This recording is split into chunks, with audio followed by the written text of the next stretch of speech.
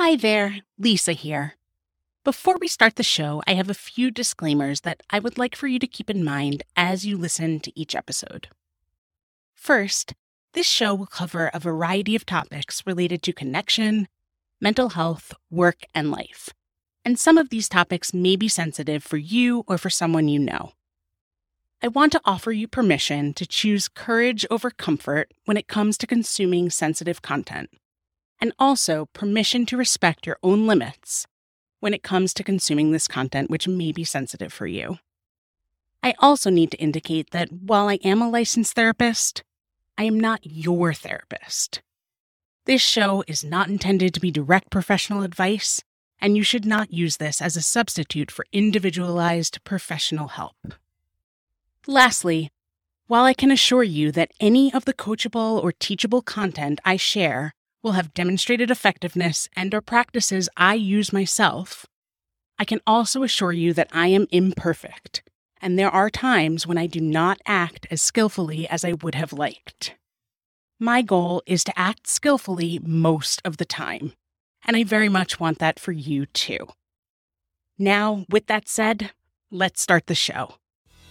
Hello and welcome to Wired to Connect, the startup mental health podcast that keeps you going every week with our easily digestible lessons, skills, and stories that you can put into practice immediately.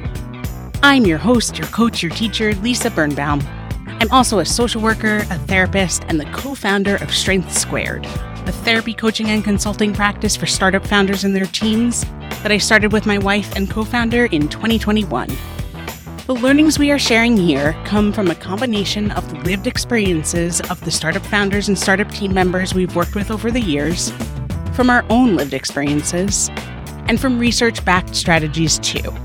And we are so excited to be able to share these insights here with all of you now. In today's episode, we'll be discussing moving through a shame spiral and modeling vulnerability. Today's episode is going to be a bit different from what we initially planned. This week's episode was supposed to be about the topic of belonging, and it was supposed to be released the past 2 Tuesdays. The truth, though, is that the past 2 Tuesdays came and went, and despite sacrificing other things in an attempt to get the episode out, I still hadn't finished solidifying what I wanted to say. And the time between then and now was, well, one of those not acting as skillfully as I would have liked times, which I refer to in the disclaimers that we share at the start of every episode of Wired to Connect. So, Marissa and I decided together that before we discuss the topic of belonging, we would first use this as an opportunity to introduce the topics of shame and vulnerability by directly talking through my example with our podcast from these past 2 weeks. I'm going to start, though, by defining a few terms to ensure we have a common understanding of the language I'll be using here, and then I will walk through how I'm approaching this example specifically. Guilt. Guilt is the feeling of self-conscious discomfort in response to our own actions, thoughts, or circumstances. Guilt fits the facts of a situation, so to speak, when we do something that feels wrong to us or violates our own personal values or long-term goals. Guilt helps us identify when we've acted out of alignment with those values and is adaptive in the sense that it has the potential to move us toward desired behavioral change. Shame. Shame is the pervasive and intensely painful feeling of not being good enough or not being whatever enough, or the experience of believing that we are flawed and are therefore unworthy of love, belonging, and connection. Shame only needs 3 things to survive: secrecy, silence, and judgment, and cannot survive alongside empathy. Shame fits the facts of a situation, so to speak, when we are rejected by a person or group we care about over an issue that publicly involves our behavior or characteristics. Unlike guilt, shame is not overly adaptive and rarely, if ever, leads us toward desired behavioral change. Shame resilience. Shame resilience is the ability to practice authenticity and sometimes vulnerability when we experience shame, to move through the experience without sacrificing our values, and to come out on the other side of the shame experience with more courage, compassion, and connection than we had going into it. Ultimately, empathy is the antidote to shame, and shame resilience is about moving from shame to empathy. Courage. Courage is the willingness to show up and be seen when we can't control the outcome. There is no courage without vulnerability. We can strengthen our courage muscles by examining our collective need to be perfect and please others at the expense of our own lives. Vulnerability. Vulnerability is the emotion we experience during times of uncertainty, risk, and emotional exposure. Vulnerability is not only not weakness, but rather it is thought to be the most predictive measure of courage. We can strengthen our vulnerability muscles by building that strength that allows us to soften and stay open rather than attack and defend. Armor. Armor is what gets in the way of daring, brave leadership. Armor shows up as ineffective ways of self-protecting against that uncertainty, risk, and emotional exposure. Examples of armor include perfectionism, emotional intensity, cynicism, people-pleasing, prioritizing being right over getting it right, resentment, etc. Rumbling with vulnerability. Rumbling with vulnerability requires examining the myths about vulnerability we were raised to believe, such as vulnerability is weakness, or vulnerability is oversharing without any boundaries, etc. And then identifying the armor each of us uses in effort to self-protect in order to begin allowing ourselves the courage to take off this armor. Modeling vulnerability. Modeling vulnerability requires having the courage to lean into the practice of vulnerability by showing up, fully engaging, and allowing ourselves to be seen when we can't control the outcome, and then having the courage to model these behaviors for others. Okay, now that we have a common understanding of these terms, let's return to my podcast example from the past 2 weeks. First, I noticed that I was feeling some disappointment and frustration as a result of not getting the episode finished, both of which felt manageable. What felt far less manageable for me was the additional feelings of guilt and shame I was experiencing on top of the disappointment and frustration.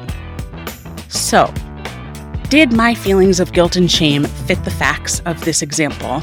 And how did I determine how to move through these emotions effectively?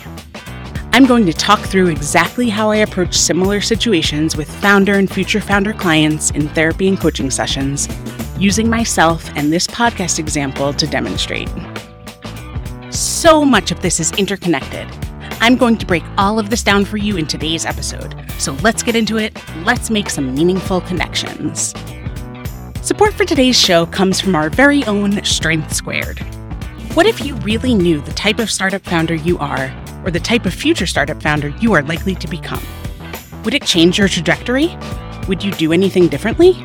Well, now you can better answer these questions for yourself by taking the quiz we created specifically for startup founders and future startup founders.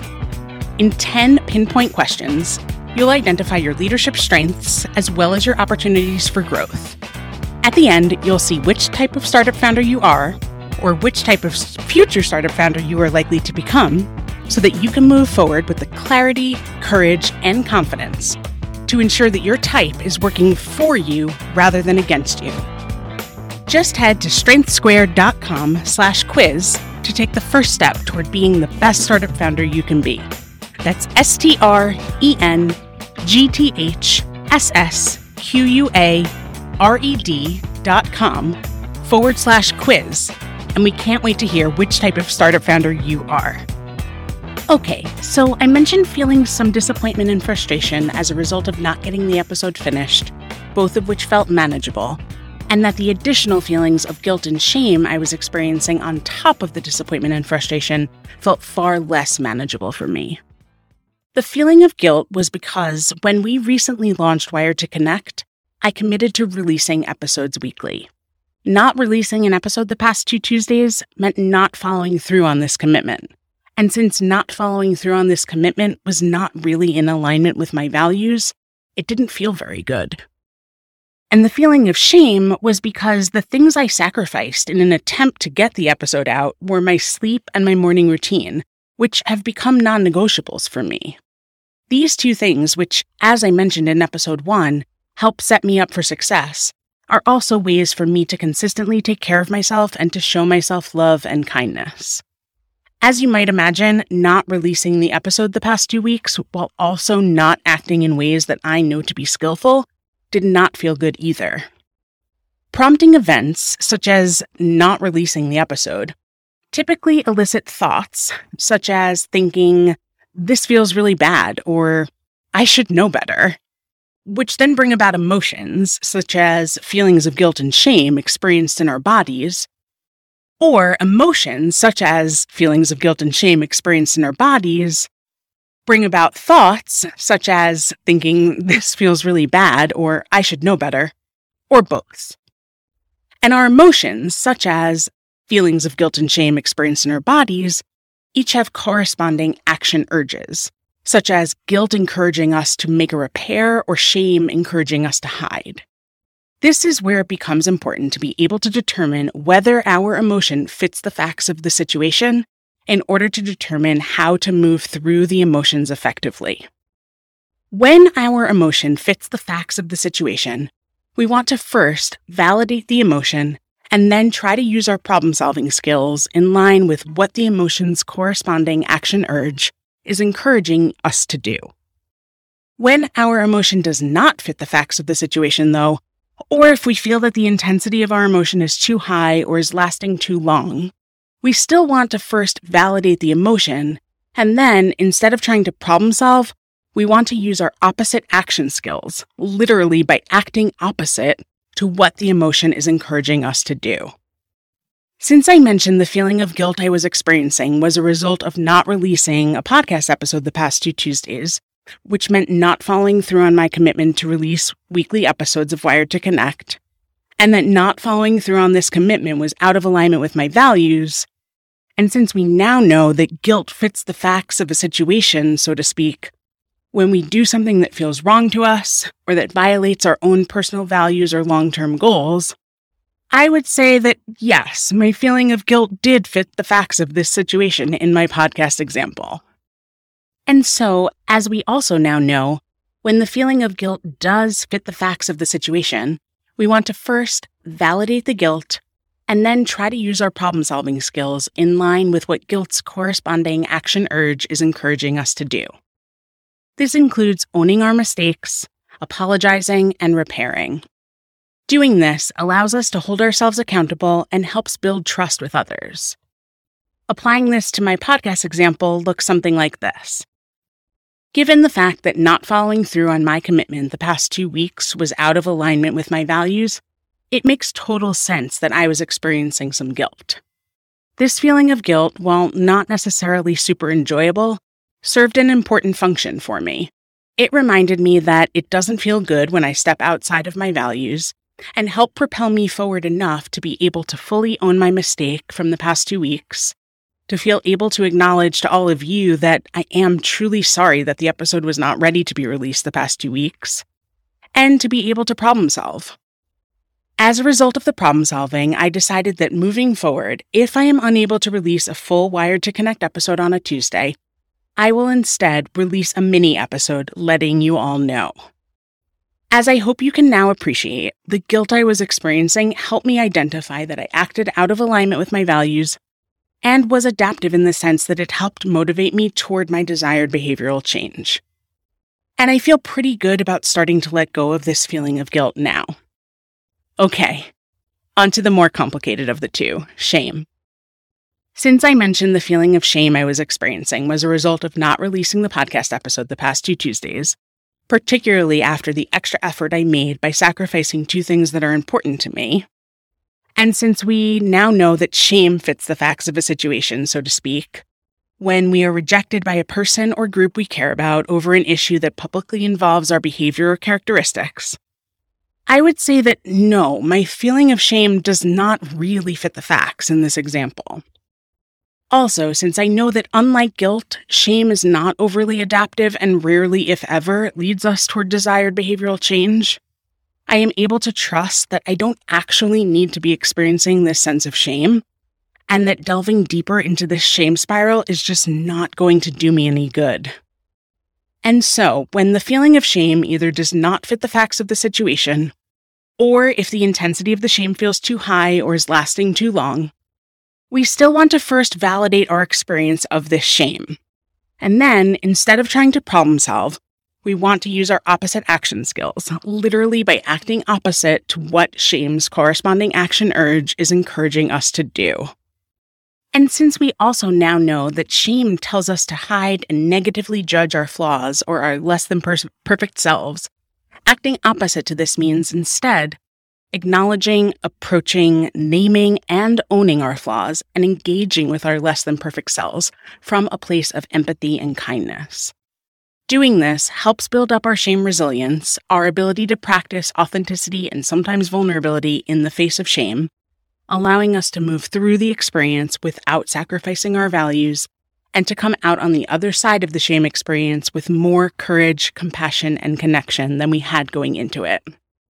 Applying this to my podcast example looks something like this.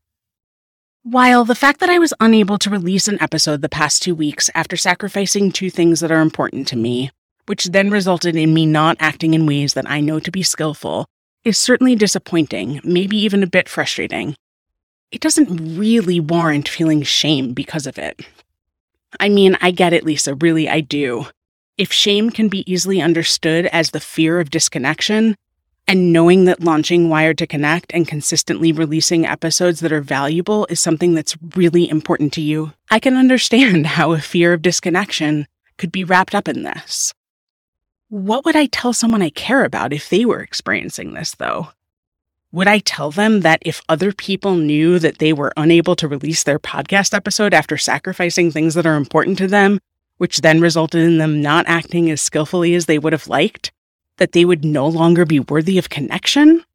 Of course not. Once I'm able to show myself the same empathy and kindness I would show someone I care about, I am then able to acknowledge that no matter who knows about my podcast episode, I am still a human being who is completely worthy of connection, that I don't actually need to be experiencing this sense of shame, and that delving deeper into this shame spiral is just not going to do me any good. So now, realizing this, instead of listening to what my shame was encouraging me to do, I chose to act opposite to that, meaning instead of hiding the fact that I didn't get the episode finished and released, and outwardly pretending I wasn't feeling badly about it while inwardly negatively judging myself for it, I first acknowledged what was going on to myself, allowing myself to approach and name this feeling of shame so that I could understand it. And I then fully owned my feeling of shame while talking to all of you just now, modeling vulnerability while engaging with both my actions and my shame from a place of empathy and kindness. As a result of this choosing to act opposite, I was then able to practice authenticity in the face of this shame and model vulnerability for all of you, which, as I mentioned earlier, helps build up our shame resilience, allowing us to move through the experience without sacrificing our values, and actually allows us to come out on the other side of the shame experience with more courage, compassion, and connection than we had going into it. As I hope you can now appreciate, while my fear of disconnection was somewhat understandable, the shame I was experiencing was not really warranted and was not going to be helpful for me to continue to hold on to. Using my opposite action skills, which included modeling vulnerability for all of you, by talking about all of this here has helped bring down the intensity of the shame quite a bit. And I now feel pretty good about starting to let go of this feeling of shame too. I also hope you've come to appreciate that, as with each of the terms I defined toward the beginning of today's episode, so much of this is interconnected. I'll be back to recap all of these connections right after this. Support for today's show comes from our very own Strength Squared, a therapy, coaching, and consulting practice partnering with startup founders and startup teams. At Strength Squared, our goal is not to have to treat burnout after the fact, and instead, to prevent burnout from happening in the first place. We do this by equipping startup founders and their teams with the necessary skills to build sustainable, mentally healthy work cultures of collective care, collective accountability, and intentional work-life integration.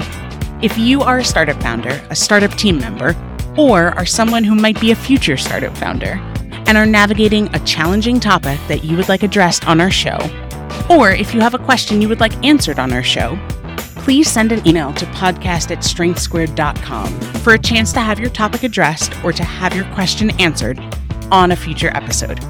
Again, that's podcast@strengthsquared.com, and we'll keep our eyes out for your topics and for your questions. Let's go ahead and pull all these connections together. To recap, today's episode was a little bit different from the previous 4. I taught about shame and vulnerability using a very real, very personal example to demonstrate.